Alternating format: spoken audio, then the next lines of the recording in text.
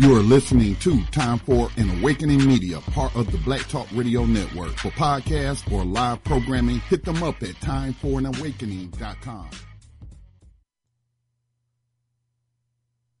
You are listening to African Perspectives with host Brother Oshi on Time for an Awakening Media, part of the Black Talk Radio Network. For podcasting or live program scheduling, hit them up at timeforanawakening@gmail.com.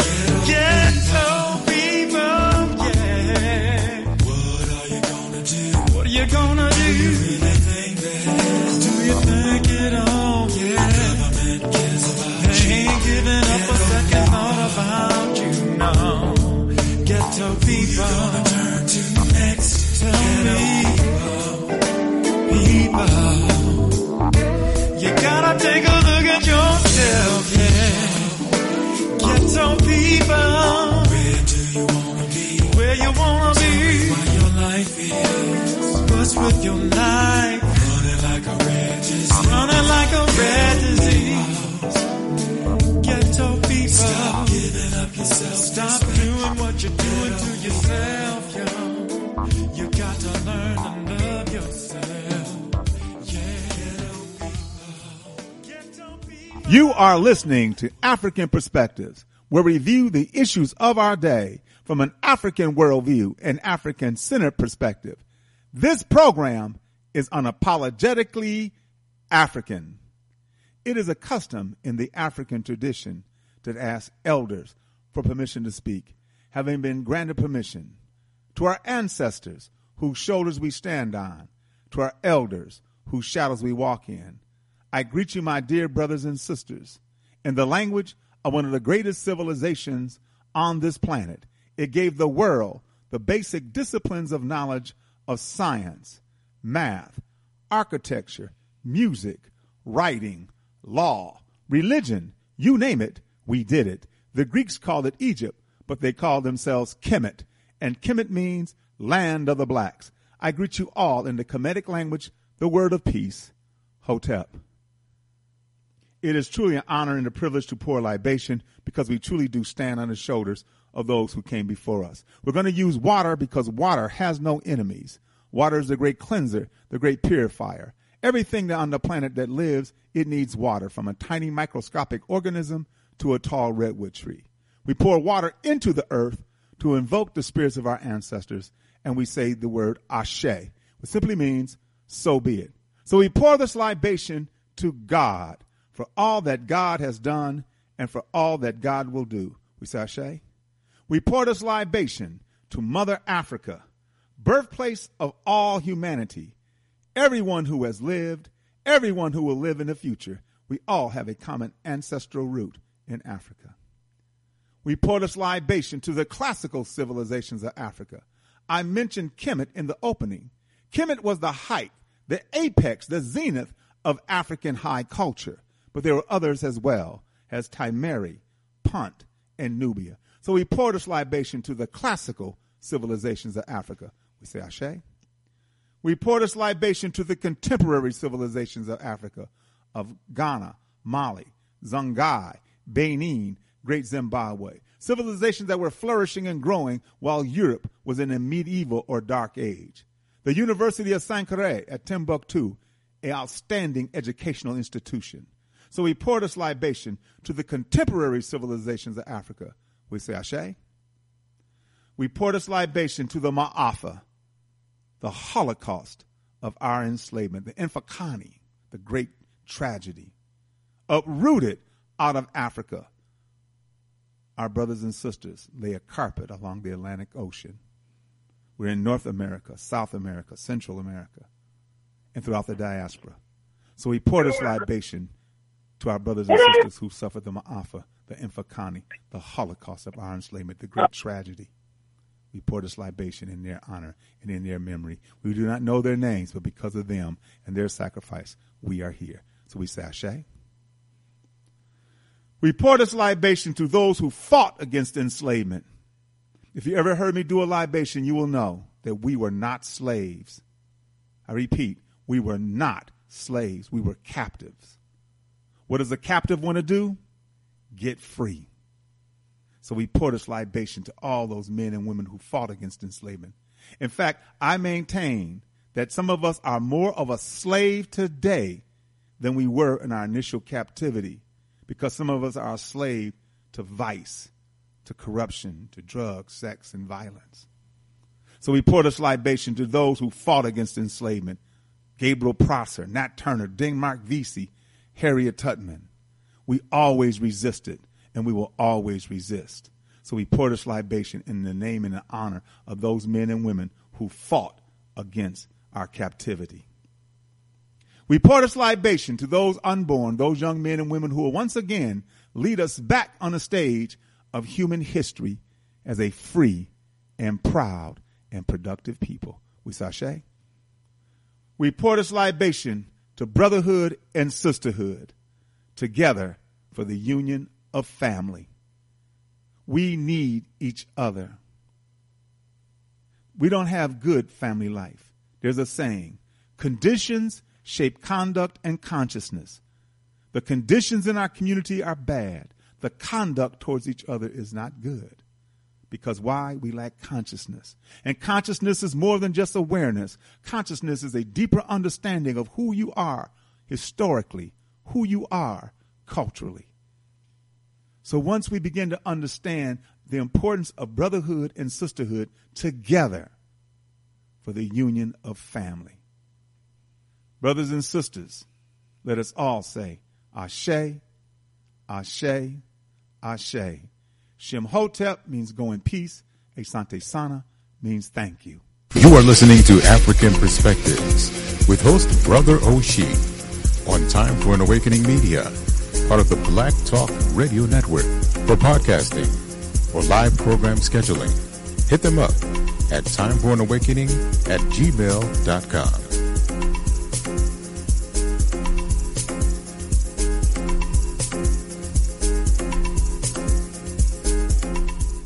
Good morning, African world. You are listening to African Perspectives here on the Motherland Media Network on timeforanawakening.com and blacktalkradionetwork.com. And I am your host, Baba Oshi.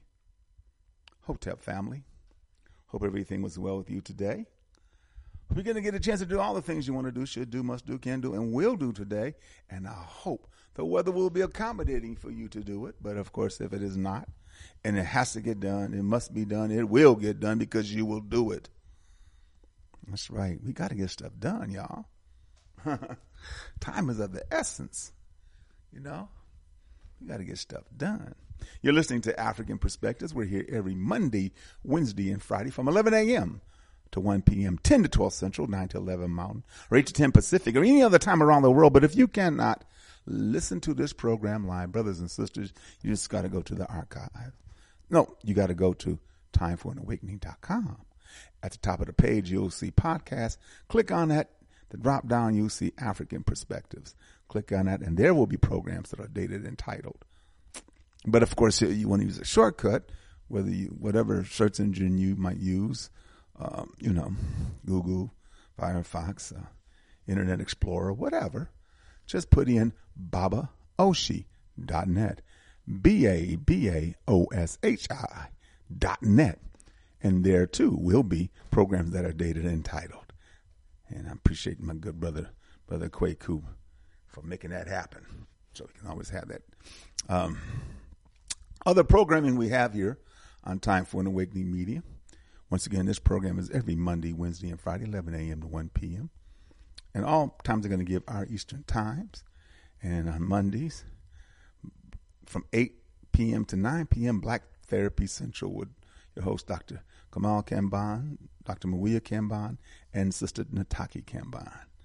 And then from 9 to 10, Conversations, Reparations with Brother Jamoke and Sister Lacey of Cobra every first and third Monday. On Tuesdays, Black Reality Think Tank with Dr. William Rogers. On Thursdays from 7 to 8, Mississippi on the Move, the Black Liberation Movement, Mississippi on the Move. And then on Friday, if it's 8 p.m. Eastern Time, it's Time for an Awakening with Brother Elliot and Brother Richard.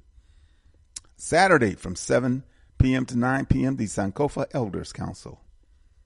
And then on Sunday at 7 p.m., once again, Time for an Awakening with Brother Elliot and Brother Richard. And the number to call is 215-490-9832, 215-490-9832. We Buy Black, the largest online marketplace for American African-owned businesses, is WeBuyBlack.com. Get everything you need from American African-owned businesses, WeBuyBlack.com. And brothers and sisters, I hope you would go to WeBuyBlack.com, for the holidays, for Kwanzaa, for Christmas, whatever the holidays that you celebrate, Festivus, for the rest of us, whatever.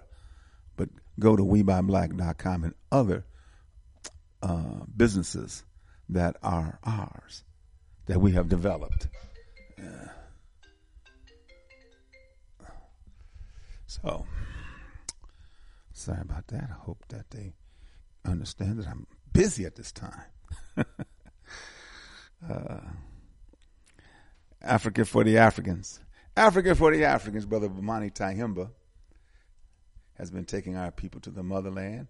He was on last week to talk about the trip that he just came back from and getting ready to go again. He is preparing to leave for Ghana the 24th of this month, and he'll return January 5th of next year. That's right. Ghana, 24th of December to January 5th. And then Senegal and Gambia, March 30th to April 10th, 2023. And then Ghana again, May 24th to June 5th, 2023. And then Rwanda, July 20th to July 30th, 2023. And then Tanzania, once again, Tanzania, November 16th to November 27th, 2023. And then Azania, December 24th to January 4th, 2024. And then Liberia, March 29th to April 9th, 2024. And brothers, all of this information is on the website. You go to Africa for the Africans. Everything you need is on the website for you to have a trip of a lifetime. I mean, it's just great. Everything you need. In fact, if you're not going on one of his tours and you're setting something up for you and your family and so forth, it's right there. The paperwork, the information, visas, all kinds of good stuff. And, of course, you can always call him. You can always call my good friend, Brother Bomani Tyehimba, at 404-931-9429. That's 404-931-9429. If you want to see pictures of previous tours, go to facebook.com/Bomani. If you want to see videos of previous tours, go to youtube.com/Bomani2007. Africa for the Africans.org. Habesha. Habesha Incorporated. Habesha stands for helping Africa by establishing schools at home and abroad. And of course, they had the Kashi Project dedication back in October, and the programs that they have going on here, Habesha Works. These are pretty much sustainable agricultural programs, black to our roots, sustainable seeds, golden growers, and the urban green jobs. Habesha Incorporated.org. They're doing the work that definitely should be supported. LEDGE, Land for the Environmental Development for Group Economics, the LEDGE program. The LEDGE program was formed, as LLC was formed to continue in the tradition of Marcus Garvey, in the tradition of Malcolm X, and many others, to bridge the social, economic, and physical divide between Africans all over the world. Africans in the diaspora sit in strong economies with capital and no resources. Continental Africans maintain resources but no capital. This produces a lose-lose economic situation for both groups. African resources are taken, refined, and sold back to us in diaspora. The fortunes earned on both sides don't benefit either of us. The LEDGE group bridges this gap and produces projects, models, and partnerships to enrich both groups at once and change this dynamic forever. We do not have the audacity to think small. No, we're not thinking small. And we're thinking not only big, but continuous. Africa. Now, the LEDGE group, Land for the Environmental Development of Group Economics. And, of course, they deal with the 4 areas of human existence that are vital to human existence, which is food, water, clothing, and shelter.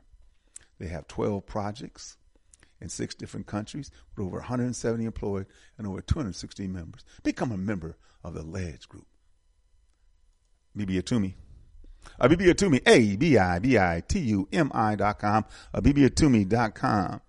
Brothers and sisters, go to a Bibiatumi and make it a favorite. You have all those things that you can support with Bibiatumi.com. There's shops and gifts and groups, members, blogs, news, all kind of stuff. Bibiatumi.com. Learn languages. And I know one of my callers always talking about we need to learn a language. Well, Bibiatumi. You can learn it right there. You can learn Kiswahili. You can learn a number of indigenous languages. You can learn the Medu Nature. Bibiatumi.com. BBAtumi.com.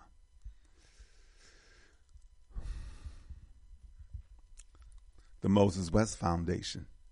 Brothers and sisters, the Moses West Foundation.org. Send your donations to the Moses West Foundation.org. Donate now. They're in Jackson, Mississippi. You know about the water problem they have in Jackson, Mississippi. It's being taken care of. That's right now. Support the Moses West Foundation. All right. Wadada's Healthy Market and Juice Bar, located in the West End. And, of course, located across the street from Soul Vegetarian Restaurant, up the street from the Shrine of the Black Madonna. And, of course, the Shrine, they have, what do they have going on? The Shrine has Kwanzaa. That's right. They have a Kwanzaa going on at the Shrine. And new hours on Friday, Saturday, and Sunday. So check out the Shrine of the Black Madonna, located right on Ralph Gibbard Abernathy. And right by the Soul Veg, right by Wadada's and the West End Mall. Right there on Ralph Gibbard Abernathy Boulevard, the Shrine of the Black Madonna. The Medu Bookstore in the Greenbrier Mall, Mama Nia. She has some going on too. She has a book signing this weekend at the Medu Bookstore. She has access to the room downstairs that is in an area that can hold a number of people. So, but also too, her bookstore is beautiful. And so give Mama Nia a call at 404-346-3263. 404-346-3263. The Medu Bookstore in the Greenbrier Mall. The Black Dot Cultural Center and Bookstore and Coffee Bar, located in Lithonia. That's east of Atlanta off of I-23. As you're going east, you get off on exit 74 and make a left. And about a mile and a half on your left will be the Black Dot Cultural Center and Bookstore and Coffee Bar in Lithonia. My good brother Kazimdi Ajamu. Check him out. If you want to call to see if he has books that you're looking for, give him a call at 770-305-6373. 770-305-6373. Brothers and sisters, there is light in the Black Dot. And, of course, jump back on I-20 going east. And the next exit is 75. Exit number 75. Turner Hill Road. You make a right on Turner Hill Road. Go down 3 lights, make another right, and on the left will be the new Black Wall Street Market. They have a schedule for Kwanzaa, too. They're doing some Kwanzaa at the new Black Wall Street Market. Of course, they better. Yeah. Especially for some, Ujamaa, cooperative economics. Mm-hmm. Tomorrow evening from 9 to 10 is the Us Lifting Us radio broadcast, their Thursday night broadcast, Us Lifting Us, on Blog Talk Radio. That's blogtalkradio.com/ULU, Us Lifting Us, from 9 to 10. Brothers and sisters, if you want to listen online, that's what you do. You can just go to blogtalkradio.com/ULU, listen online. But if you want to call and listen, you can do that too. But also, if you have questions, comments, or concerns, you hit 1, you moved up in the queue, and you can ask your question, or if you have a comment or concern, at 929-477-2789. That's 929-477-2789. Us Lifting Us, the economic development cooperative for our people. Homeland Village and Cultural Gift Shop, located in Macon, Georgia. Man, you got it going on. They got it. They got furniture. They got clothing. They got incense, CDs, DVDs. Man, literature, jewelry. They even got a vegan restaurant. That's right. They got a vegan restaurant on the premise. That is the Homeland Village and Cultural Gift Shop. Give my good brother Abijah a call at 478-256-1166. They're open Tuesday through Sunday, 11 a.m. to 1 p.m. They're located 2910 Napier Avenue in Macon, Georgia. Give them a call at 478-256-1166. Homeland Village and Cultural Gift Shop. Sun Goddess Scents. Sun Goddess Scents, your one-stop natural shop located at 4140 Jonesboro Road in Forest Park, Georgia. Inside the International Discount Mall, booth 225. That's Sun Goddess Scents. Give my sister Shelly Amundsen a call at 404-434-7963. That's 404-434-7963. She has a number of things at the shop there. And, of course, she goes to various other things that are happening in the city. And, got stuff. You can groom your beard if you got that. You can, all kind of stuff the sister got. This is a one-stop natural shop. Give her a call. Sun Goddess Scents, your one-stop natural shop. Sanjay-Haiti, Sister Gabrielle Aurelia, she's doing great work in the northeastern portion of the island of Haiti. Go online and see for yourself at Sanjay, SONJE-Haiti, AYITI.org. Sanjay-Haiti.org.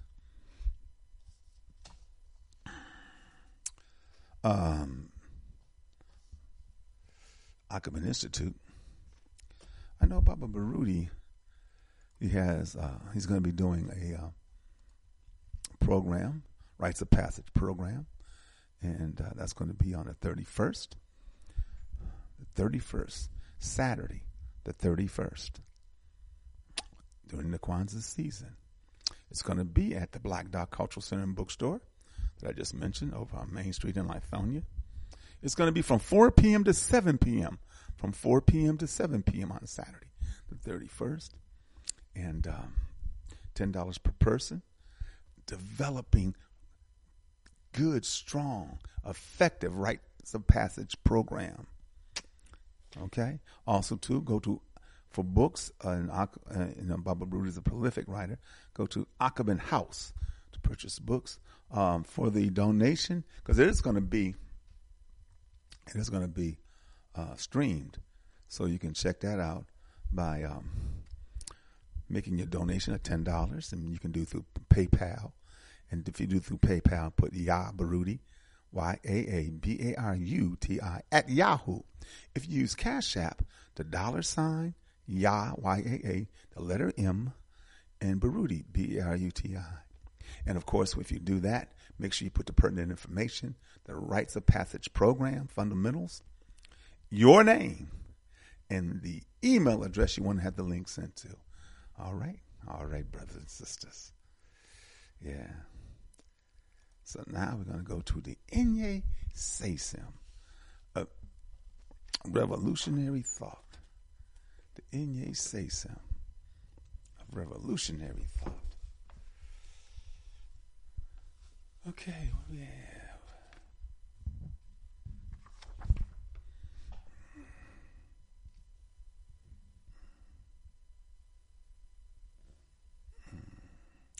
Okay.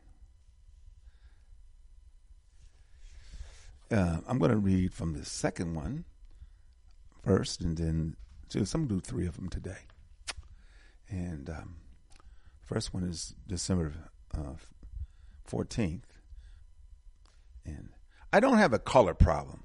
I see everything in black. Muntu Bakara.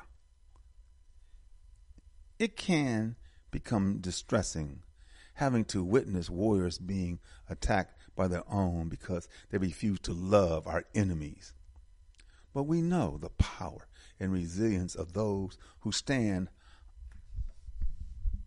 Excuse me. I'm trying to do something and I need some help, who stand on our front line. We know it well.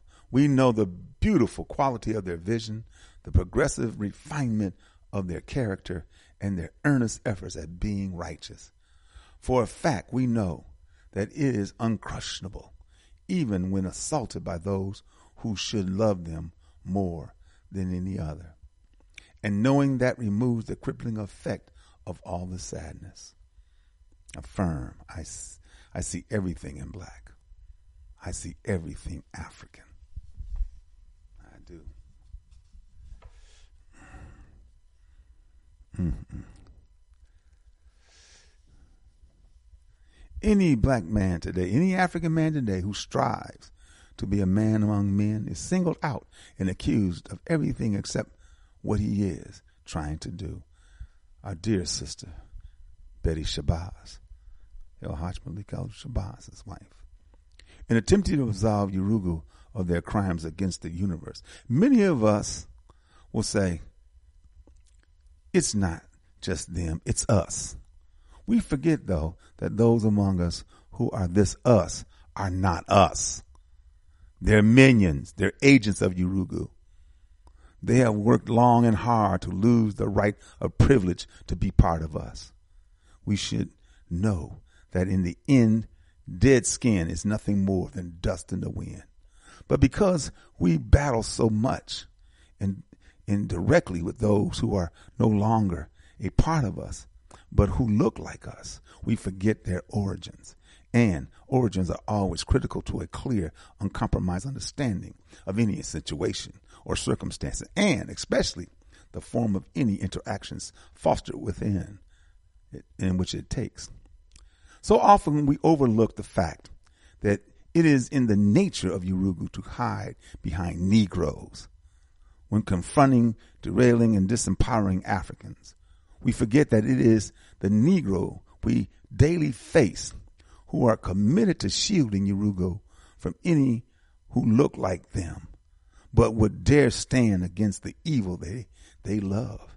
Simply put, as evident in everything they do, the Negro's sole ambition and life's mission is to serve and protect the lives and the lives of Yurugu.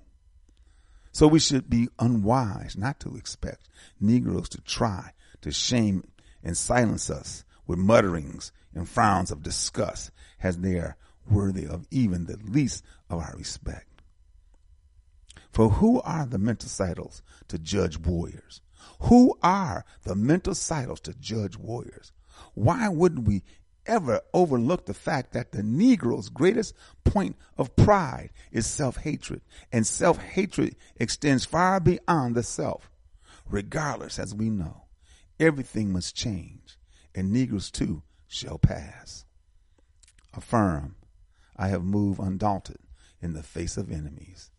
Affirm, I have moved undaunted in the face of enemies.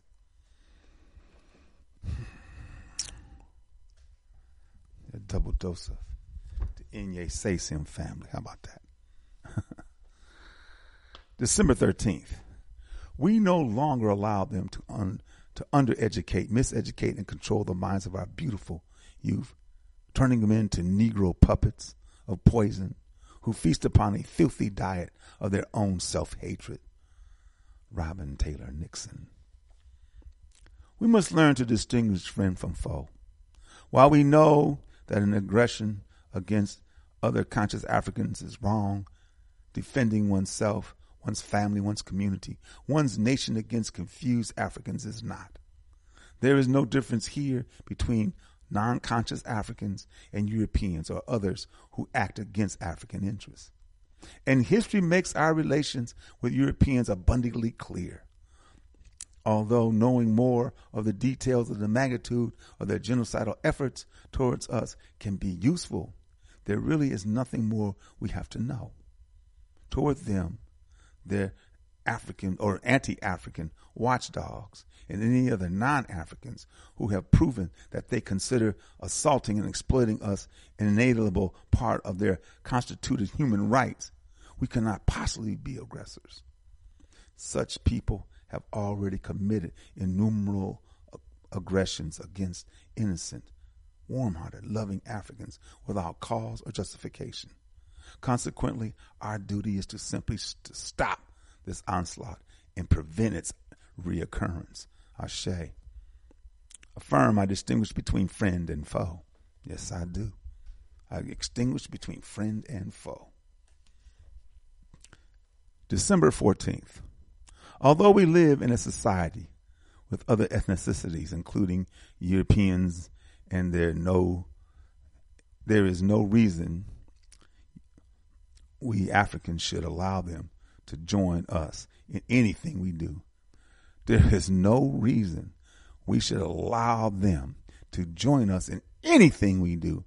Can't we Africans have at least one thing for ourselves that the European ain't at? Man, the idea that we are here to introduce Yurugu to a spiritual side and to humanize them is about as revolutionary as committing suicide to make our enemies feel bad about how they treated us. You think, and there's some of us believe that we could commit mass suicide and make these crackers still, what have we done? Shut up. The most prominent strategy in the self-appointed ministry is reflected in the Caucasian face syndrome, a progressively regressive condition causing Africans to believe that Yurugu must be part of or be part of every activity Africans have. Such sentiment is based on the probability that some of us will rub off on some of them. This is no more than the other side of the sub-integrationist effort to infiltrate them as missionaries of human compassion in hope of using moral suasion to make them feel guilty enough to love us. Accordingly, our life's work comes down to little more than saving them from themselves. As always in this insanity, even consciousness still enslaves some of us.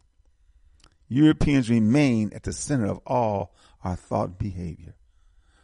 Our ancestors were not beaten, raped, murdered, fractured. They did not suffer the indignities of deculturalization and dehumanization for us to save their destroyers. They would only be a cross voluntarily borne by vanquished mental slaves regardless of their knowledge base. Affirm, destroyers are unwelcome in my personal and communal space. Affirm, destroyers are unwelcome in my personal and communal spaces. Brothers and sisters, the Inye Sesem of daily revolutionary thought. Man, I tell you. So,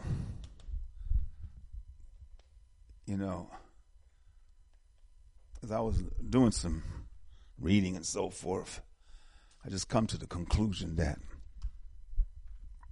the European, particularly when he woke up out of that medieval age, that dark age, and began to exert themselves, when they wanted to separate themselves from all other parts of humanity and basically put themselves at the top position with everybody else at a lower position, with us at the lowest position.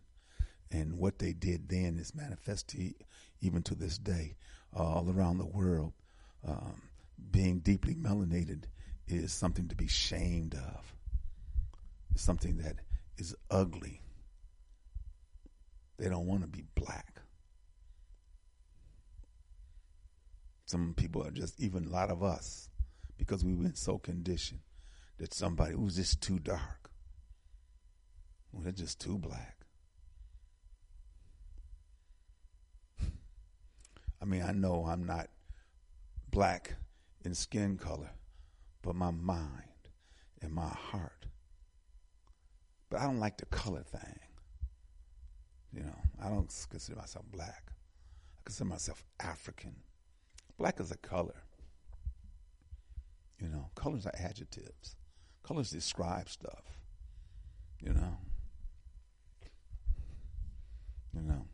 A noun denotes a person, place, or thing. Africa is a noun. There's something that goes in front or behind that word of a noun to describe. That's why I'm saying that we as Africans, we are one. Imagine if we had that mind. We're one Africa. The word that's in front of it is the kind of African that we are. Jamaican African, British African, Canadian African, American African, Ghanaian African, Nigerian African, Ghanaian. It's the kind of African that we are. And that we are all over this planet. Some are born to some places. Just because you're born there doesn't mean that's who you are. You know? Just because Giannis Antetokounmpo was born in Greece, he's not Greek. He's African. Both of his parents are Nigerian. They went to Greece. Yes, he was born there. Now lives here, one of the greatest basketball players of all time.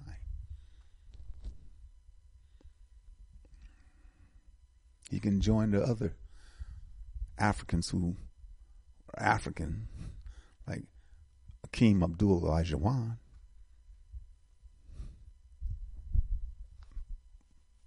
So he's not, and I'm so happy that he said, listen, stop calling me the Greek freak, okay? Stop it. Though some do. One of them is Stephen A. Smith. I hate his Negro ass. I really do. Yeah.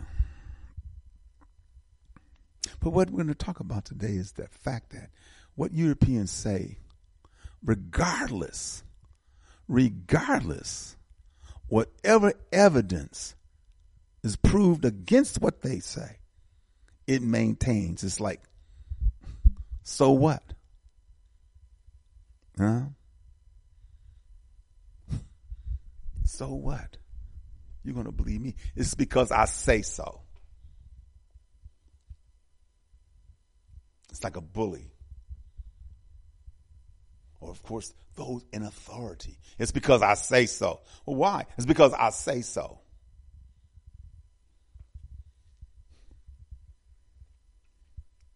In this rewriting of history or manipulating history, all these things, because I say so. This is not a continent. Europe is not a continent. Not by anybody's definition. Europe is just the western part of Asia, the continent of Asia. But because they want to separate themselves using the Caucasus Mountains. So those that are to the left of the Caucasus Mountains, west, is Europe. Those to the right, east, is Asia. Of course, that within that mountain range, there are some countries there that are, one particularly is Turkey. Turkey is considered part of the European continent and, of course, the Asian continent. The European continent. Because I say so. This is the arrogance of the European.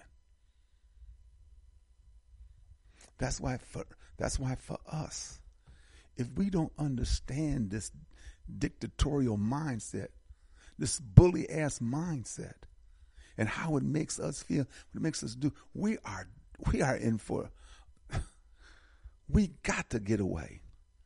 We cannot do it here. We cannot. I'm maintaining here and now. We got to go home. I keep saying this. I'll continue to say this. I'll say this every damn day on this program. Every day. We got to go back. We got to do it independently. We got to be self-determining. We got to seek liberation. We must have sovereignty. We must have sovereignty. Let me remind you of what sovereignty is, family. Let me remind you. We got to have sovereignty. These glasses back on again. The successful outcome of any nationalist movement is sovereignty for the people. Being sovereign means having absolute control. You know what the word absolute control, absolute. Having absolute control over the life of the nation. Right now, as always, and for African people, sovereignty is measured by how intelligently, independently, and powerfully we control our resources, our story, our culture, our time and space, our destiny. We control it. It is to have the power within the nation to control our lives and to control them in our best interest, regardless of whatever opposition outside of us and even those Negroes inside of us. You're out. If you don't understand this, you get the hell out. Accordingly, being sovereign has to mean that there is no one beyond us who makes any decisions about how we rule ourselves, how we live, what we believe, how we deal with enemies, whether they're aliens or traitors, and how we visualize our future and communicate and express that vision. It means that we are completely and consciously self-defining, self-determining, and self-empowered and self-respecting. And since no nation has ever risen to power and stayed there without holding their own traditions sacred, sovereignty necessarily means that we know, respect, protect, and extend in time through every coming generation who we are as a direct reflection of our ancestors. Sovereignty is our ultimate goal. Sovereignty is the ultimate goal, family. Sovereignty is the ultimate goal for us as a people. It ain't integration.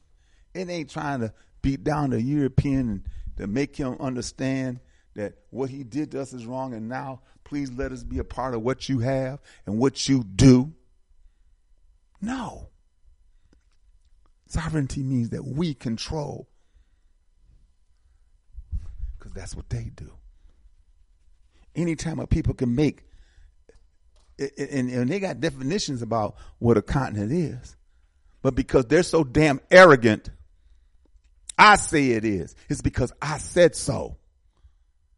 It's because I said so. And yet, it's just like them seizing history. Dr. Clark was beautiful. Dr. Clark was great. Nana Clark was outstanding. I love to listen to Nana Clark. He talked about the European.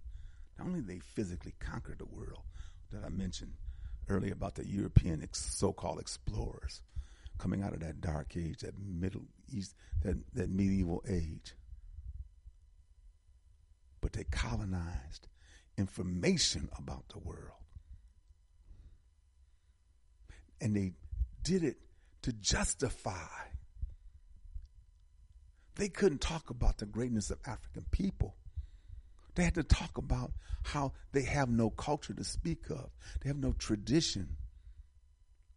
They have no real civilization. So we can justify enslaving them. We can justify eliminating them, justify taking their land, taking their resources, justify. I'm telling you right now, family, let us stop this. Let us come to a damn point where we will no longer tolerate any misbehavior against any of our people. You attack one, you attack all.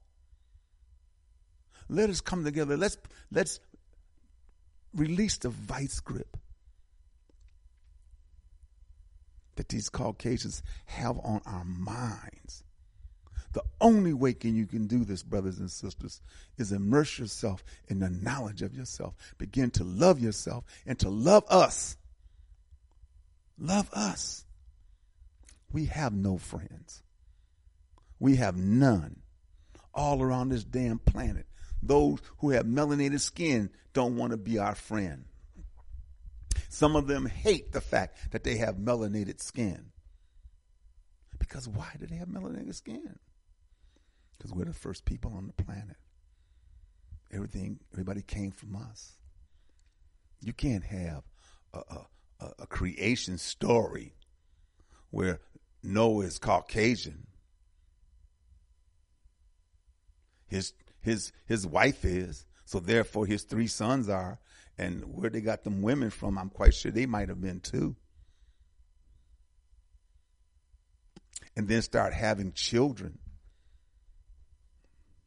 Ham, Sham, and Japheth. And so now they're saying, we come from Sham. We don't come from Ham. I don't give a damn what they say, because it's not true anyway. It's not historical. It's not factual. And I wouldn't want to debate it with any Christian. The theologies that have been imposed upon us have been imposed upon us to our detriment. These theologies are wrong. Have been imposed upon us through our detriment. Let me get a caller in here. You know what to do, callers. If you want to have a question, comment, or concern, just hit star. Yo, I just tuned in. What are you pontificating about? I'm pontificating about the cracker just say, I said so. I say it is. Oh, the cracker being his dominant self. Yeah, just being himself. I say this is a continent. I say Europe is a continent. Not by anybody's definition. By Webster's and Thorndike and Barnhart and all them damn bibliographies and thorses and all that kind of shit. No, it's not. But I say so. It's because I say so. Right. Well, that's goes along with the whole narrative of Russia being this totally evil entity.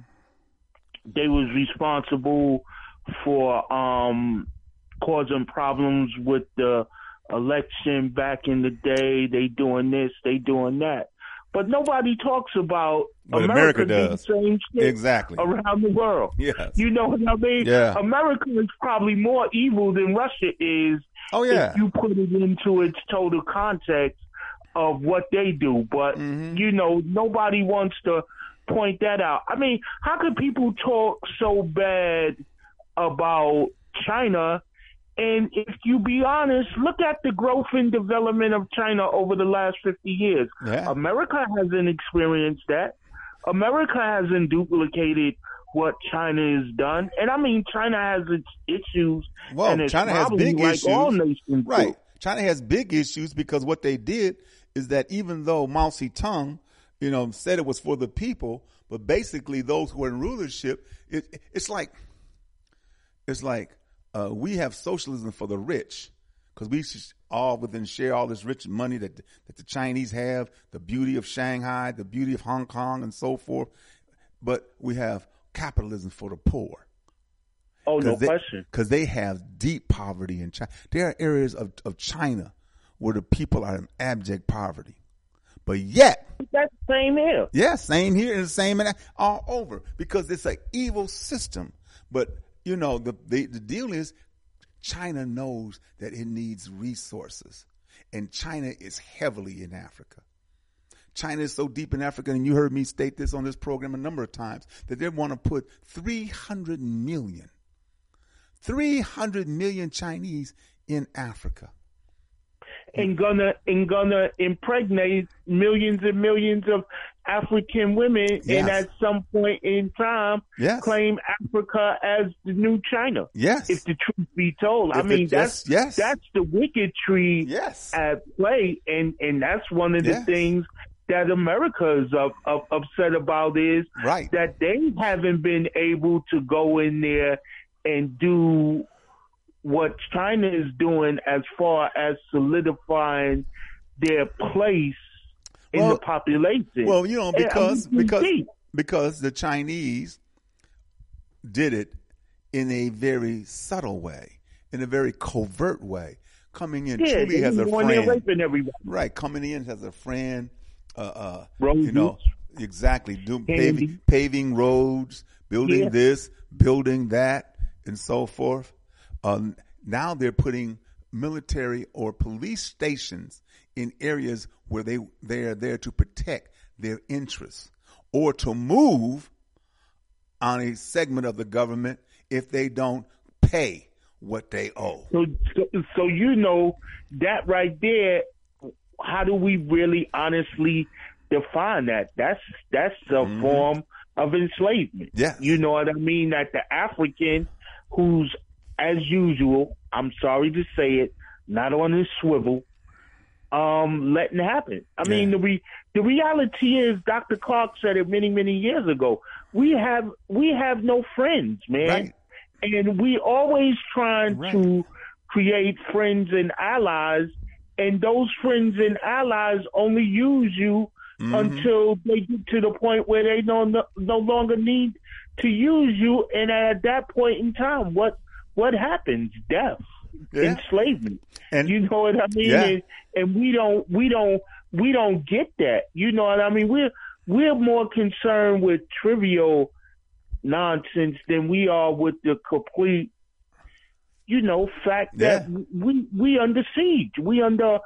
War there's no doubt about it. There's no doubt about it. We have been warred upon, as Dr. Chancellor Williams said. And destruction of black civilization and many others. For literally hundreds, thousands of years, we've been constantly under attack. And we are the most peaceful people, the most giving people, because I guess we recognize that we were the beginning of humanity. And if humanity in itself was so evil, then it would not have survived. Right. It would have caused itself to be extinct. But because you others can't be humane with these other races. You can't be humane at all towards the white man. That's like a given. And then when you look at it, you can't, in all honesty, be but so humane to any other ethnic group, because if you do, they're just gonna place themselves in a position to dominate you. And nobody wants to be dominated, man. Right. I mean, nobody wants to be in a position to whereas they don't have the free will to be able to live the life that they wish to be able to exploit their own culture. You know what I mean? And unfortunately, 80-90% of our people don't even know what culture is. Well, that's the problem. You know what I mean? The mass majority of our people have been so fragmented and so lied upon, we have no idea. We get caught up in Americanism. Yeah. We want to be Americans. We want to be a part. How do you want to be a part or have some sort of loyalty to someone who rape, murder, steal, and do all sorts of evil to you? How could you ever want to be in that psychological position to say that this is something that I could love? This is something that I could deal with. And cause you all of this harm, and yet you don't want to be repaid for what they've done. You don't want to. You don't want reparations. I mean, I want to see South African burning neckties on all of them each and every day. I want to wake up to that. You know what I mean? That's what I would like to see. I mean, I want to see them running down the streets with neckties on their necks, especially someplace like Liberia. I mean, with Leopold, if we really put in the context with that, with Leopold and Cecil Rhodes and all of them did, and the way that our people were treated in the beginning of Liberia, I mean, it would absolutely blow one's mind. But we don't want to embrace that. We don't want to see that for the evil that it is. Exactly. We want to forgive these bastards. How could you ever? I just like to put white people in this context. Yeah. How could you ever forgive a person that raped your mother? Yeah. And buck break your father. And then say that bygones be bygones. How did Africans psychologically deal with seeing a man being buck break? Mm-hmm. How did they deal with that? How did a child deal with that? How did the elder deal with that? How did any African deal with that? And then being in a situation where on a whim, I mean, think about this. On a whim, the cracker come into your house, snatch your wife, or he kick you out your house and rape your wife, and then walk out the house and tell your black ass you could go back in the house. I mean, come on, man. Yeah. But we don't understand the context of that white man for what he is. We all we want to do is say, "Oh, that was the past." Right. Get the out of here. I hear you, That's man. That's Listen, I'm gonna take a break. Today as it was yesterday. Right. When you put it into how he acts and how he behaves, you know what I mean? He's no more civilized today than he was civilized 400 years ago. He just cleaned it up a little. And he's more deceitful. He's more, man. Listen, I'm going to take a break, Jay. You stay with me, man. All right. And others, and I'm going to take a break and we can come back and more discussion on this because a lot of us don't understand. They did shit because White man, the devil. Yeah, just because I say so. It does, it don't make no sense just because I say so. All right, thanks, Jay. Be right back. Brothers and sisters, you're listening to African Perspectives here on the Motherland Media Network on TimeForAnAwakening.com and BlackTalkRadioNetwork.com. So we'll be right back. You stay with us. And I'm going to play Grover Washington. It was his birthday a couple of days ago. Yeah. Grover Washington Jr. I remember back in 75, I know it was 75 because that was the year that the Golden State Warriors beat the Washington Bullets. The Bullets had Elvin Hayes. What the hell did I do? The Bullets, damn it. Sorry about that. The Bullets had Elvin Hayes. And, man, sucks. Oh, wait, anyway. I remember it was 1975, and it was Mr. Magic, Grover Washington Jr.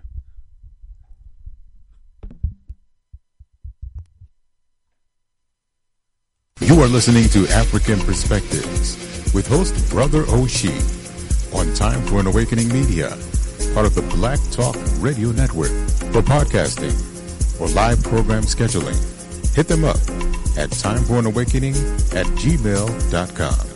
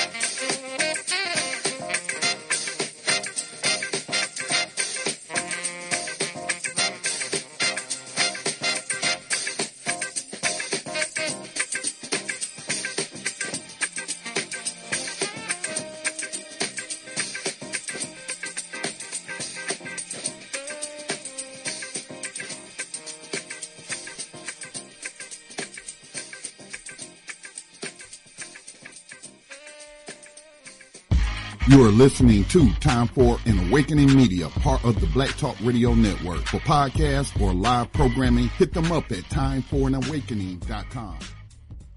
Welcome back, brothers and sisters. Once again, you're listening to African Perspectives here on the Motherland Media Network on timeforanawakening.com and blacktalkradionetwork.com. Other programming we have here on Time for an Awakening Media every Monday, Wednesday, and Friday from 11 a.m. to 1 p.m. It's this program here, African Perspectives. Also on Mondays from 8 to 9, Black Therapy Central with Dr. Kamal Kamban, Dr. Mawia Kamban, and their daughter, Nataki Kamban. From 9 to 10, Conversation Reparations every first and third Mondays with Brother Jamoke and Sister Lacey of Encobra. And then on Tuesdays from 8 to 10, Black Reality Think Tank with Dr. William Rogers. On Thursdays, tomorrow from 7 to 8, Mississippi on the Move, the Black Liberation Movement. Friday from 8 p.m., Fridays 8 p.m., Time for an Awakening with Brother Elliot and Brother Richard. Saturdays from 7 to 9, the Sankofa Elders Council, Saturdays from 7 to 9. And then on Sunday at 7 p.m., once again, it will be Time for an Awakening with Brother Elliot and Brother Richard. And the number to call is 215-490-9832, 215-490-9832. You know, I was trying to find this one piece because it would kind of help explain what we're talking about today's the arrogance of the European and, you know, his dominance and what the fact that whatever it is, you know, that he says, okay, that's what it is. I take it over. I don't give a damn how much proof you got. You know, there's so many things that have been a deep insult to human intelligence. And we got a number of people in the queue. If you want to ask a question or got a comment or got a concern or want to state something, just go ahead, star twice, I think it is. Hit star twice and you'll get in. I definitely want to have conversation. You know how I am. I'm down with conversation. Yes, sir. But, you know,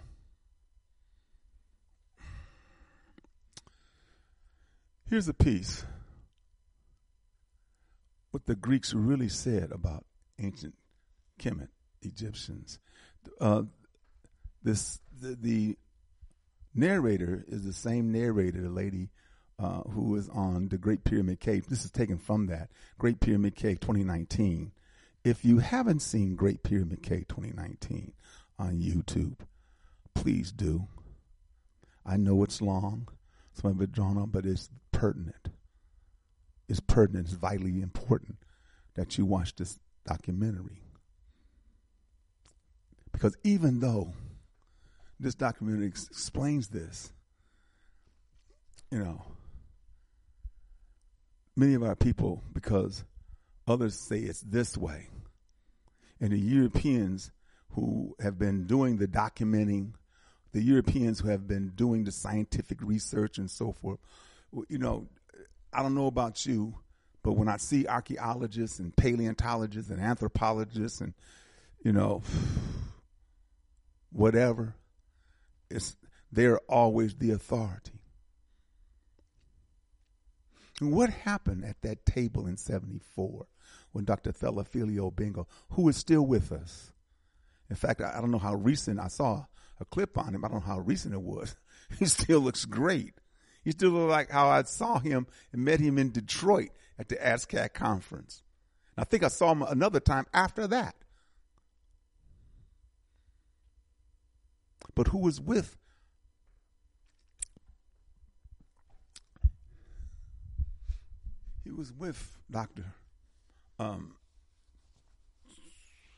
Dr. Sheikh Anta Diop. He was with Dr. Diop at that table. They were the only two Africans at the table talking about the people of ancient Egypt or Kemet. They were the only two.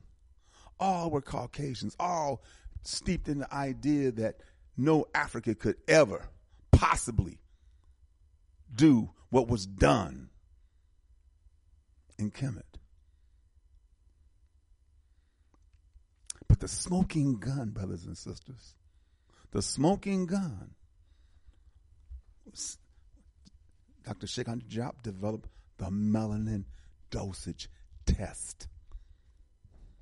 He could determine how much melanin was in the mummies.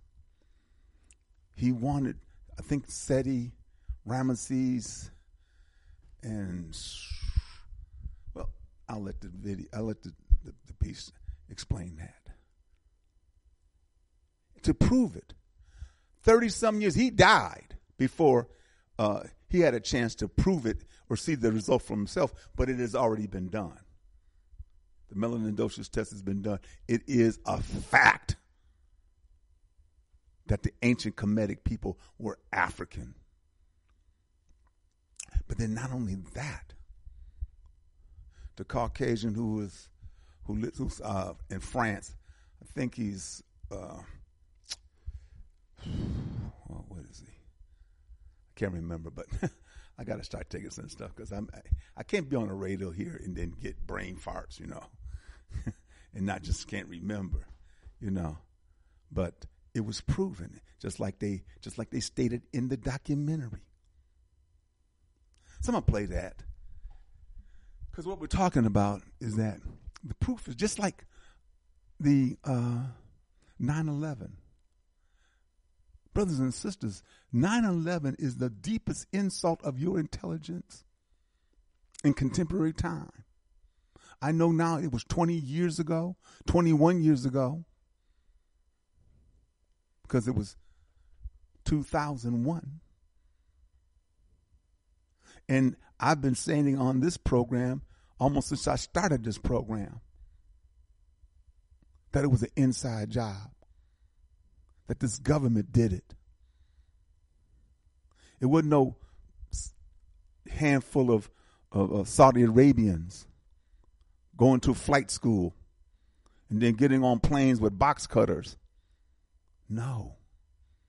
It was an elaborate plan, but of course, not too elaborate because it's so evident it is pathetic.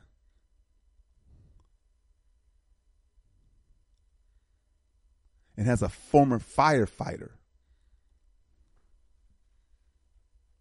in the history, no buildings have come down because they've been hit by a plane. But yet, those two towers were pulverized. They were just dust.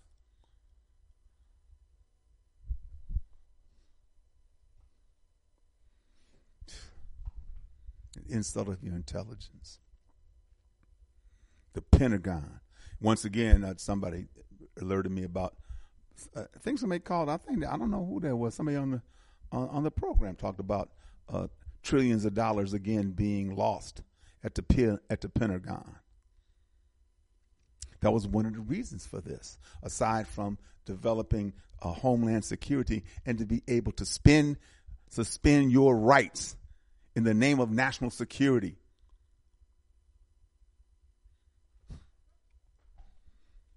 To basically make this a police state in the name of national security.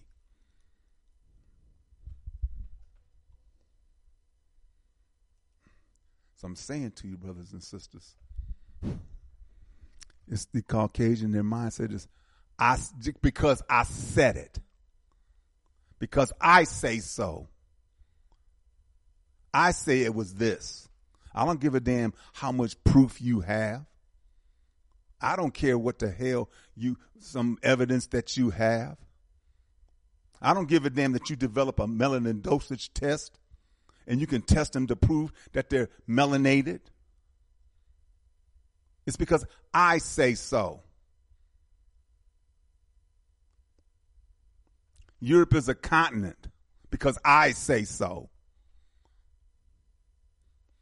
The arrogance of Europeans. Egypt was white. I have movies about it. Even today, brothers and sisters, even to this very moment, to this day, you go to National Geographic, the Learning Channel, Discovery Channel, PBS, whatever. If they show a dramatization or an illustration or some kind of, about ancient Kemet, the people going to be looking Caucasian.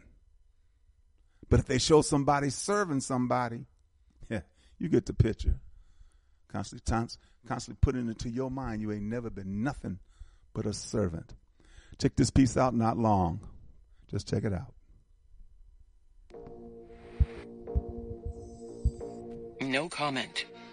Since they were black, it makes sense to make a sculpture in their image.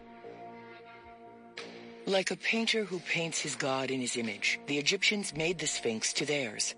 It is hard to imagine white Egyptians making a sculpture of their god or their king with a Negro profile. Yes, you heard the word Negro. It is unfair to show you a recipe without showing you the real chef of this monument. Look at all this sculpture. You'll notice one thing. They all have broken noses.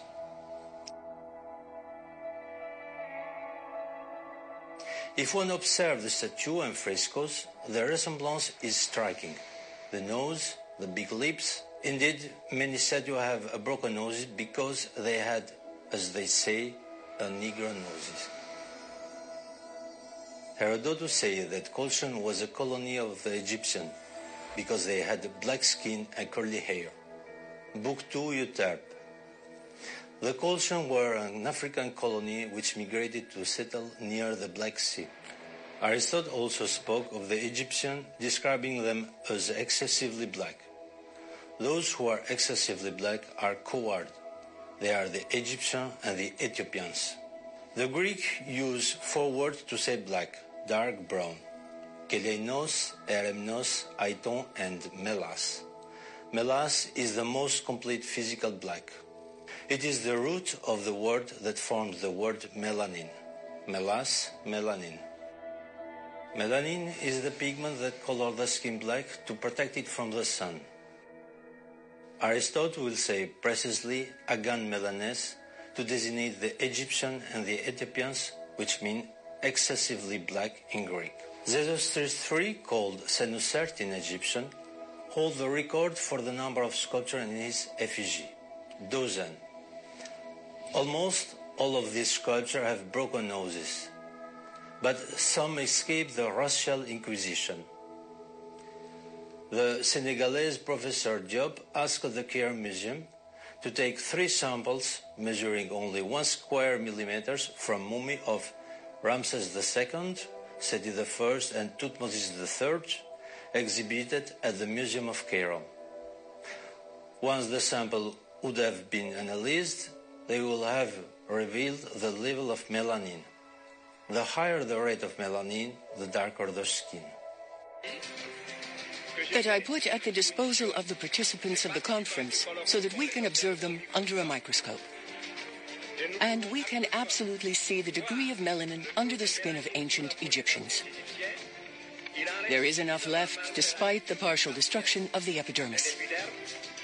In the region between the dermis and the epidermis, there are enough inclusions of the melanocyte bases, areas where the melanin would have resided, to reveal a level of melanin via these inclusions, absolutely absent in leucoderma races.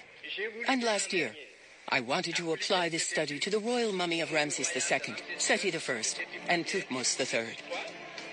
For 1 year, I have been writing to the curator of the Cairo Museum because I don't need more than a square millimeter. 1 square millimeter of skin, but not always in the same region. And I regret I did not obtain these samples. So you see, it is a very easy, accessible study that can be done. Here are the blades. These are the preparations. Just put them under the lens of the microscope to see the melanin level. So based on my own investigations, here they are, until further investigation. The museum has still not responded for 35 years. The Egyptians were called Kemets, and Egypt was called Kemet, the land of the black. No, it is not the black color of the Nile silt, which is mentioned as some archaeologists claim, but the color of the skin of the people living there. When we speak of white country, we are not referring to the color of the snow in the Alps. Let's end the rumors of whether or not Howard Carter falsified the golden mask of Tutankhamun and reproduced false relic. Observe the mask of Tutankhamun and the face of this African girl. I can see Carter, the European, falsifying the African steel mask. It is noon. The temperature is at full force. That is to say, that is about 45 to 46 degrees Celsius. There is absolutely no shade, since it's a quarry, and there is no building, and we can absolutely not take shelter. So much as to say that I will not stay here 3.5 hours. It is getting a little warm here. We are behind the pyramid of Menkaure. I'm beginning to understand why Femi did not come.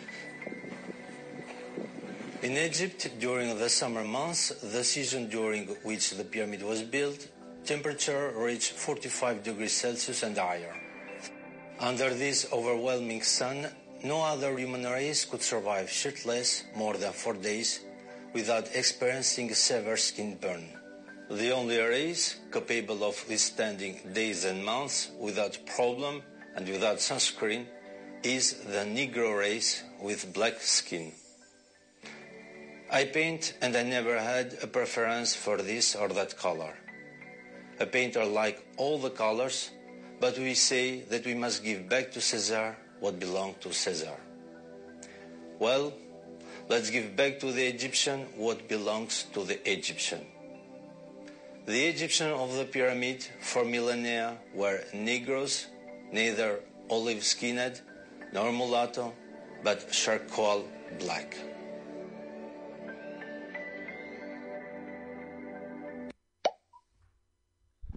That's where they were. They were that. They were Africans. They were deeply melanated to withstand the sun, those high temperatures, and of course they had 3 seasons in ancient Kemet. Excuse me.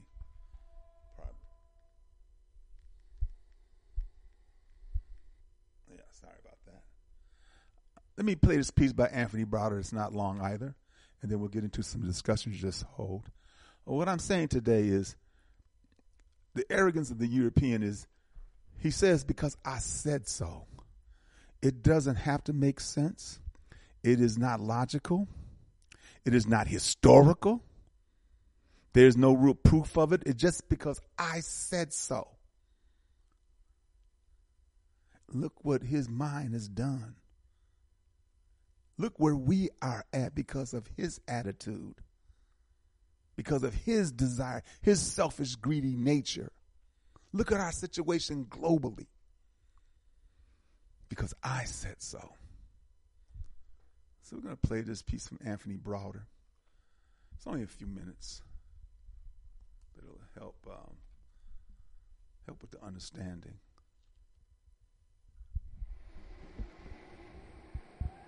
Two ancient great civilizations, one rigid and authoritarian, changeless and unrelenting, the other spirited, free-thinking. I'm sorry, that's not the one.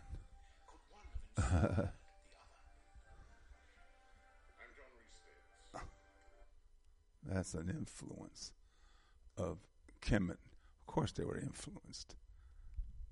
In fact, that was a good debate with Dr. Clark and Mary Lefkowitz on that.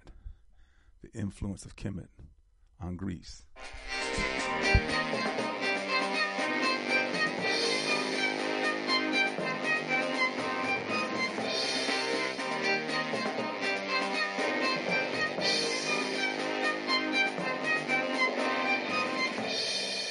If we deal with what we know to be historical, anthropological, and scientific truths, that Africans were the first human beings on the planet, and that Africans developed the first documented culture and civilization on this planet, we will find in the Nile Valley everything that constitutes a greatness within a people.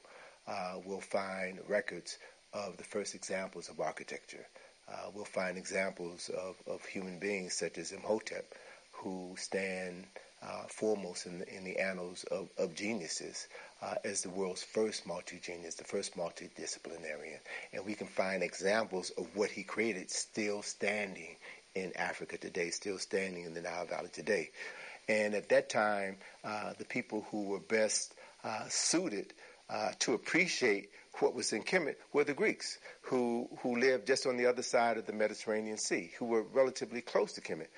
The Greeks were a group of tribes of Europeans who had benefited from the knowledge that was brought to Greece by an African king who colonized Greece and established the city of Athens thousands of years ago.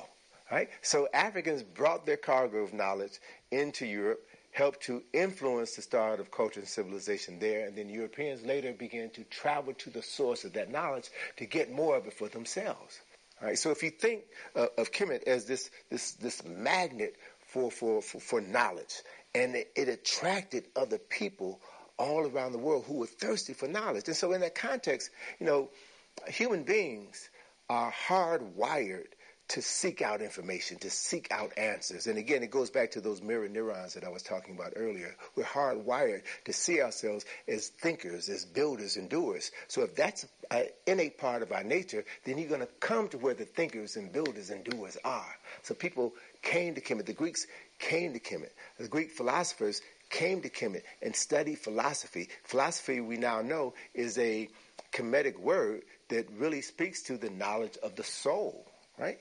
And so when you see in Greek history, Greek philosophers returning home with the knowledge that they gained in Kemet and attempted to replicate that knowledge among their fellow countrymen, they were ostracized, right?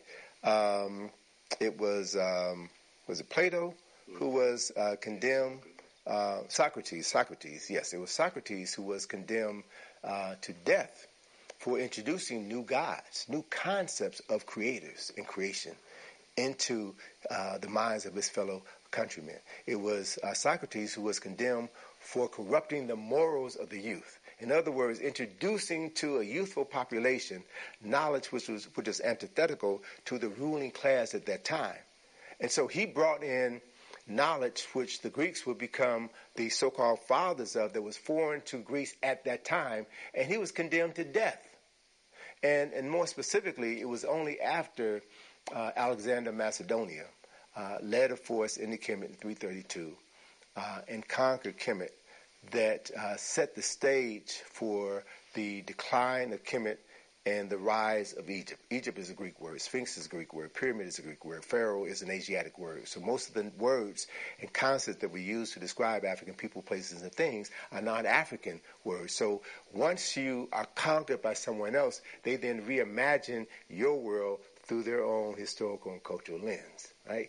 Which is natural, right? Which is natural. And I'm not saying that there's anything wrong with that. That's just what they did. That's just what people do. So in establishing the University of Alexandria, it made sense then that for the Greeks who had conquered the known world at that time to then set up a base camp in the center of knowledge. That's in Kemet, in the northernmost part of Kemet, in the city that was renamed after Alexandria, right? And so they created the library there, where it was commissioned that a copy of every book be made. And then the original were kept in the library, and the copies were given back to the libraries from the European world where they came from. So this became the storehouse for knowledge. So after Greece fell, then the Romans were the next Europeans of power to rise, right, to ascend in this Game of Thrones. And they came in and conquered the Ptolemies, the Greek rulers of Egypt at that time, and they assumed control of this information. So what you have for over almost 2,000 years is what we could refer to today as gentrification. White folk moving into a black neighborhood and remaking everything in their own image. Because that's what they do. They just co-opt your stuff. Take your stuff and claim it as their own. You know? The arrogance.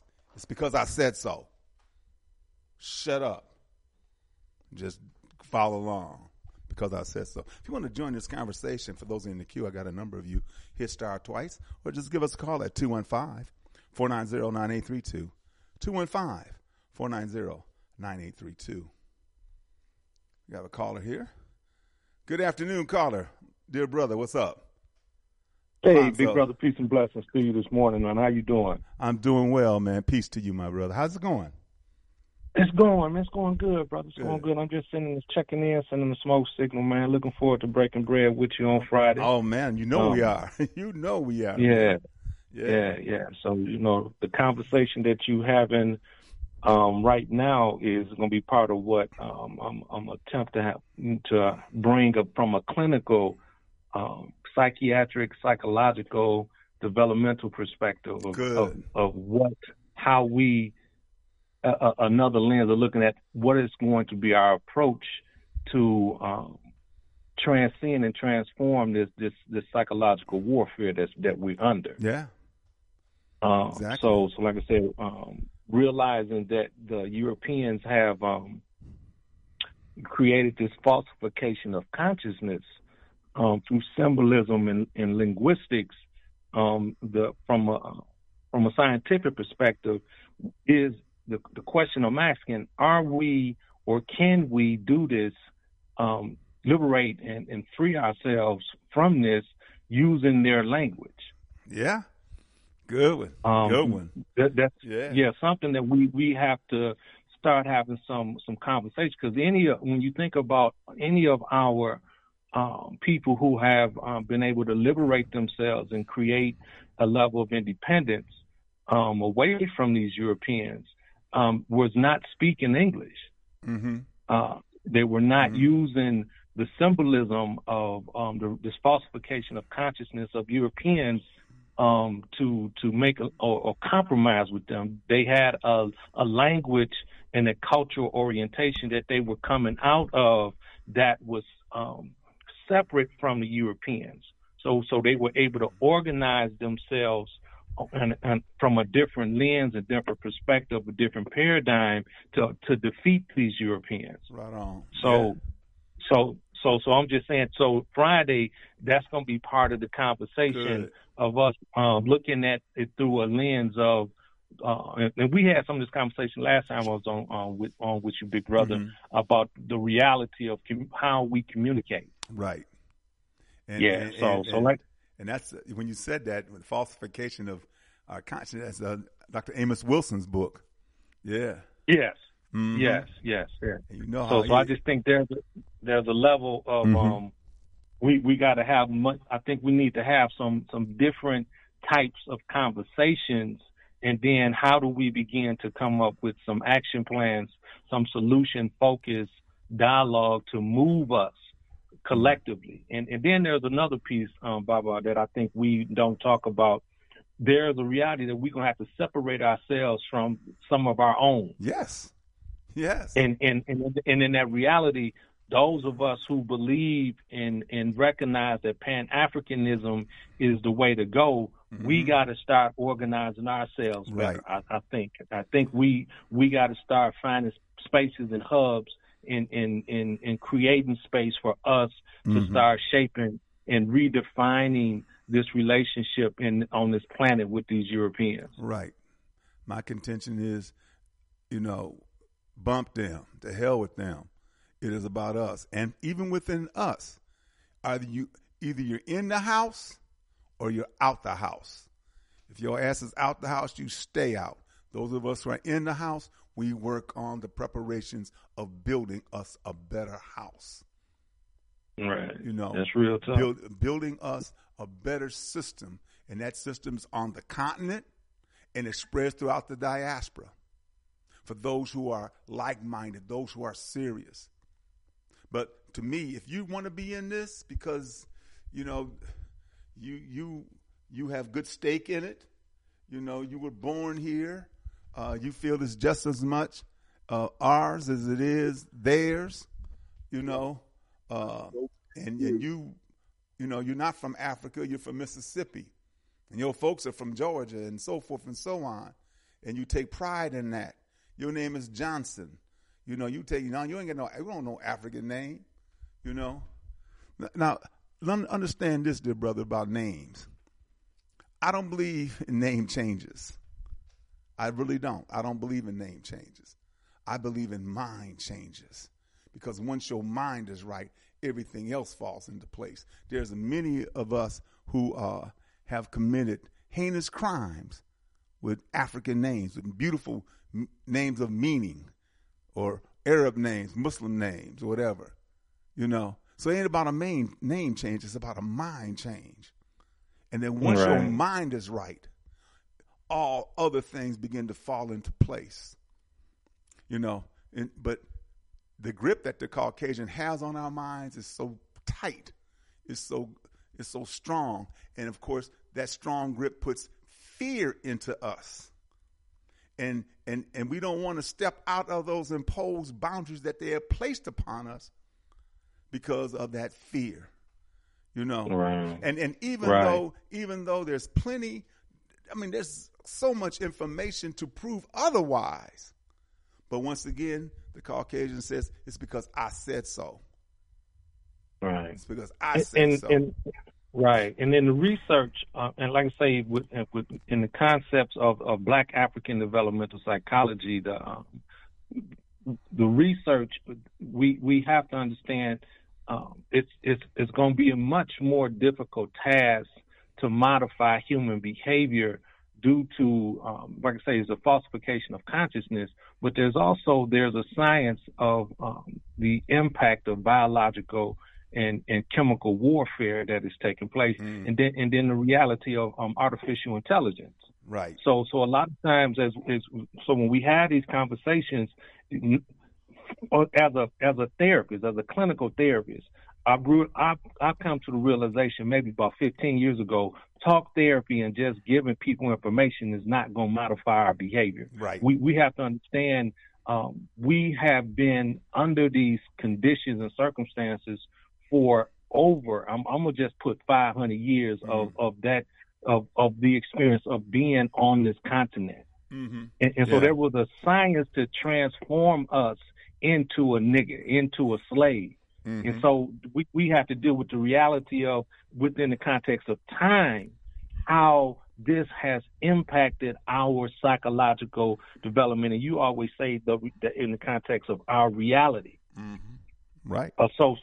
So just giving individuals knowledge or giving individuals information, we're going to have to realize there's going to have to be a much deeper, I'm going to use the word treatment modality or a clinical thing to just transform us. Mm-hmm. It's much deeper than that. So part of, once again, having the conversation Friday, I want to just start engaging in some different type of terminology so that we can recognize just having conversation ain't gonna do it. There's a number of different variables and factors that we got to take into consideration to modify behavior. And then, big brother, there's a reality to, there's some amongst us who looking at this condition that we in, and they saying they rather stay with these Europeans instead of going to be independent. Mm-hmm.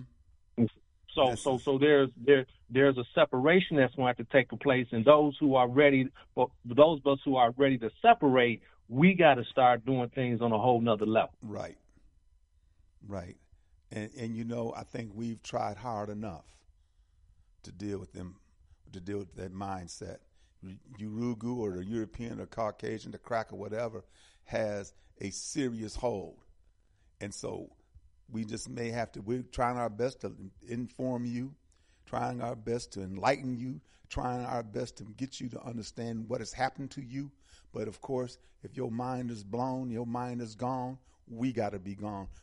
We don't have time. Time is of the essence. I don't look at 20 years down the road for these folks. These are some evil people we're dealing with, an evil entity, and I put nothing past them to keep themselves, to do whatever it is to keep themselves in a position of dominance and control. I put nothing past them. And so therefore, I'm saying let's begin to seriously move us as a people now. Seriously go to Africa and tell those brothers and sisters on the continent what is happening. Let us control. There's no other place that we can say this is ours. We can't do it in the Caribbean, although we're there. We can't do it in Brazil, although we're there. Everywhere we are, we're at the bottom. It defies, as Dr. Bobby Wright says, it defies all laws of probability. Wherever we are and they are, they're in the position of dominance and control, and we're in a subservient position. So we can't do it. We have to make that break. We need to start doing that now. We have to say, and because, I don't put nothing past these folks of, poisoning us, killing us. There's history already. Look at what happened. Yeah. Look at what happened after we so-called came out of the captivity and began to form community. And some of us formed community so well that those Caucasians, those crackers outside of that were envious and jealous and used the pretense of one of us, getting at one of their women, and then they're going to vamp on our community, steal it, destroy it, and try to kill us. And we dispersed. It happened in Rosewood. It happened in Tulsa. It happened in, Allentown in Los Angeles, where they poisoned the water. Right. These are some evil people, man. And so, I'm saying is that understanding that, and then on the continent, how messed up the continent is, because we talk about 54 different sovereign nations. We ain't no damn 54 different sovereign nations. There's colonialism, neo-colonialism, despots, all kind of madness, all kind of crazy. And I'm saying that the African Union, if there truly is one, needs to be dealt with, needs to be strengthened. And the African Union must get African countries, and even in those countries in the north that are Arabs or Barbers, whatever the hell you want to call them, but they ain't Africans. Look what's happening look what they did in Libya. Look what they're doing in Algeria and so forth. No, the whole of Africa is ours. We don't have to beg nobody about it, to plead with nobody else. It is ours. We're coming home. And we're asking you Africans, brothers and sisters, men and women, to embrace us. Let us work together.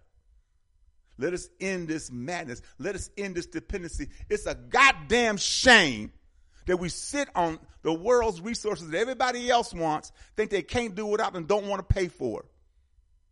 I played that piece by Howard Nicholas off of YouTube, where Howard Nicholas says we must keep Africa poor.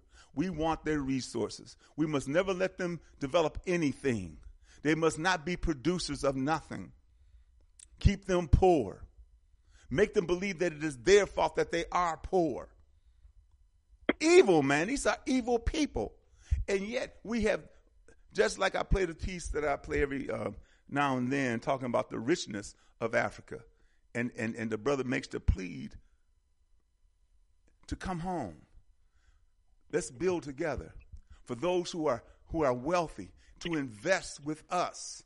Put our money into, to hell with the Chinese, to hell with the Japanese, the Koreans, to hell with the Indians.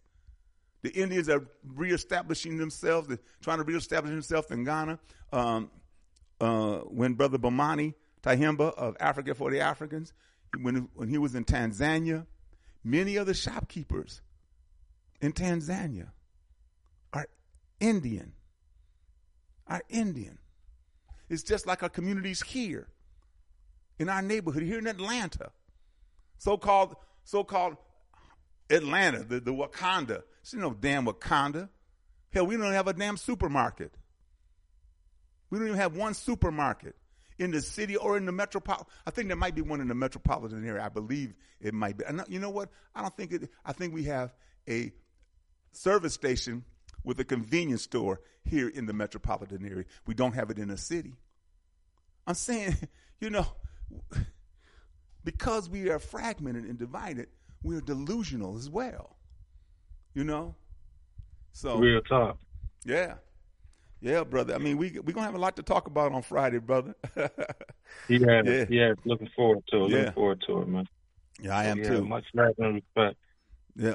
Does anybody want to get in this phone conversation? Hit star twice in the queue. We got a number of people in the queue. Hit star twice, or give us a call at 215-490-9832. 215-490-9832.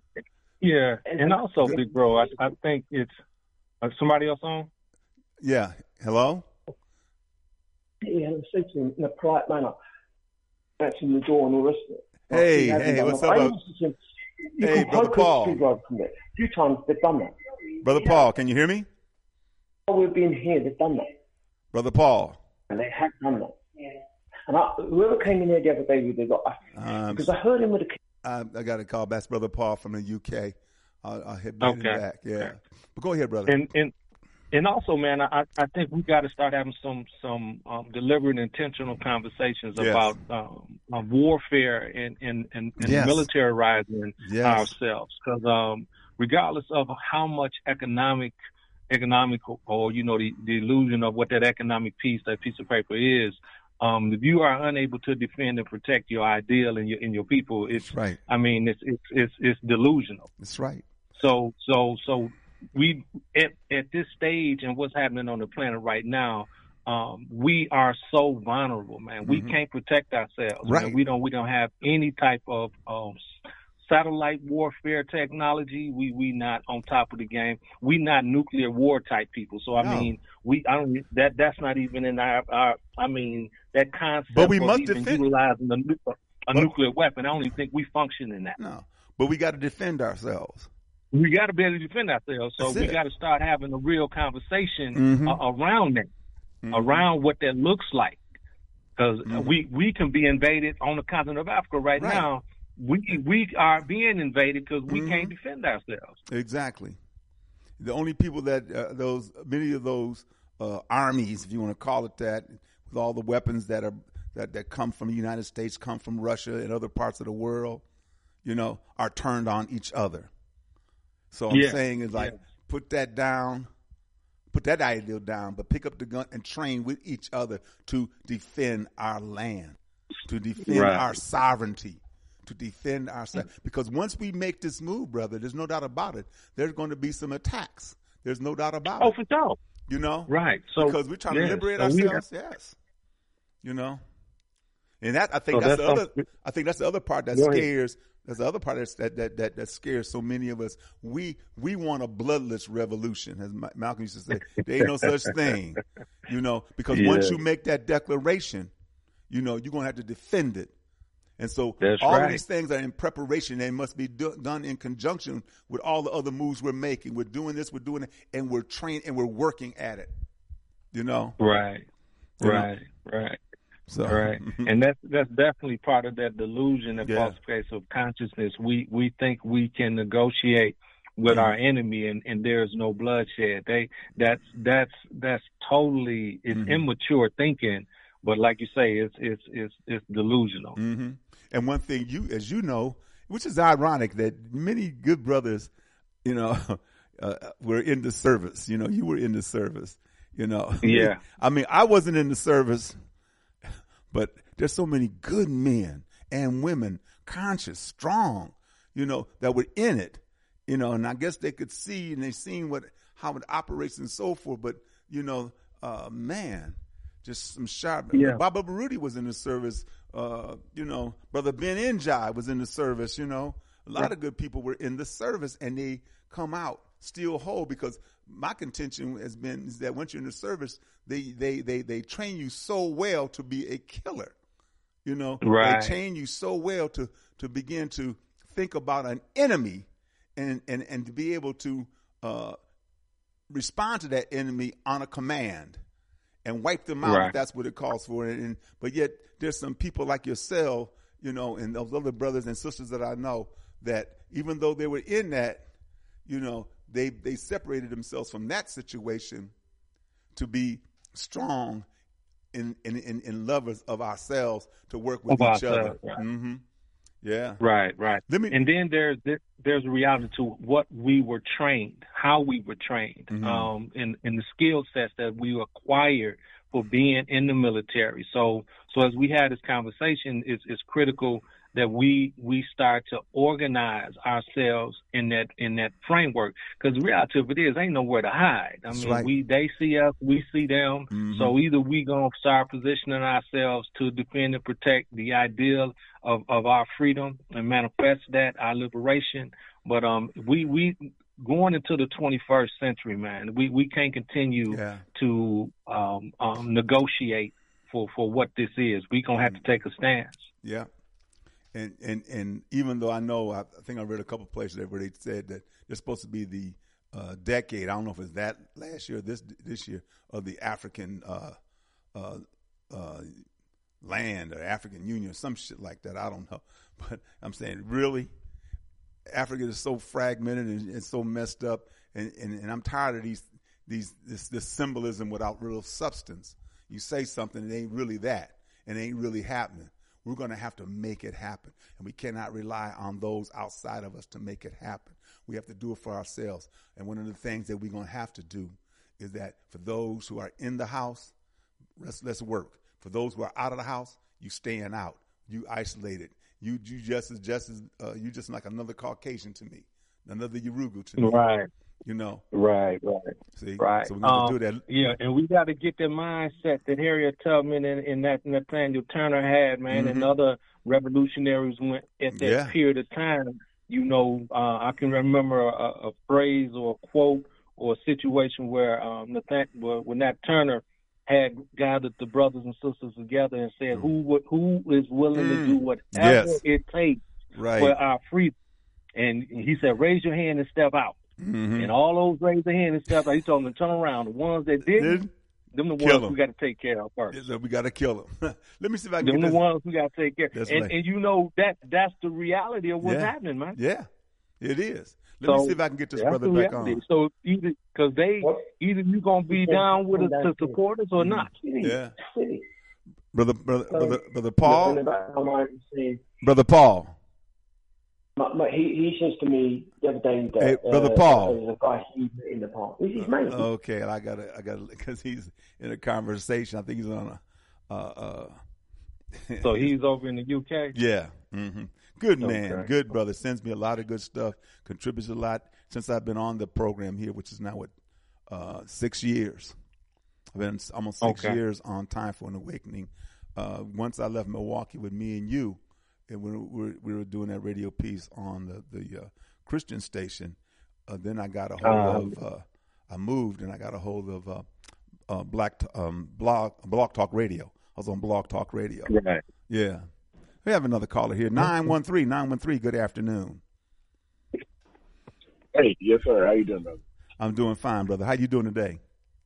I'm great. Good. You all getting ready to go off the air or something? Friday, yeah. Right? Yeah. Oh, yeah. That's right. We are going off the air. It's 1 o'clock. Oh, man. I should have called earlier. I wanted to. Well, you open Friday, so I'll try to get you Friday. Oh, yeah, it's going to be a good conversation. So be with us Friday, okay? And make some contribution to it. All right, my brother. Peace. Thank you, brother. All right. Yeah, Brother Alfonso. It's that time again, man. But we're going to have some great discussion on Friday. I'm looking forward to it. And try to get, maybe if we got to go a little bit over, we're going to do that too. Because I know it's going to be serious. All right, brother. All right? Yeah. So yeah. All right, man. Peace and blessings. Much love to you, big bro. You too, my brother. Peace to you. Brothers and sisters, we end this program like we end all of our programs with the words of Stephen Biko. The most potent weapon in the hands of the oppressor is the minds of the oppressed. This program is dedicated and committed to helping to free the African mind. Not just the M-I-N-D, but the M-I-N-E, because under the feet of African people lies all of the resources that everybody wants, think they can't do without, and sure the hell don't want to pay for it. Brothers and sisters, you have a blessed and wonderful day. Shem Hotep means go in peace. Asante Sana means thank you. Bibi Fahodiye means our victorious destiny. Brothers and sisters, we will be victorious. I'll see you on Friday. Peace, family.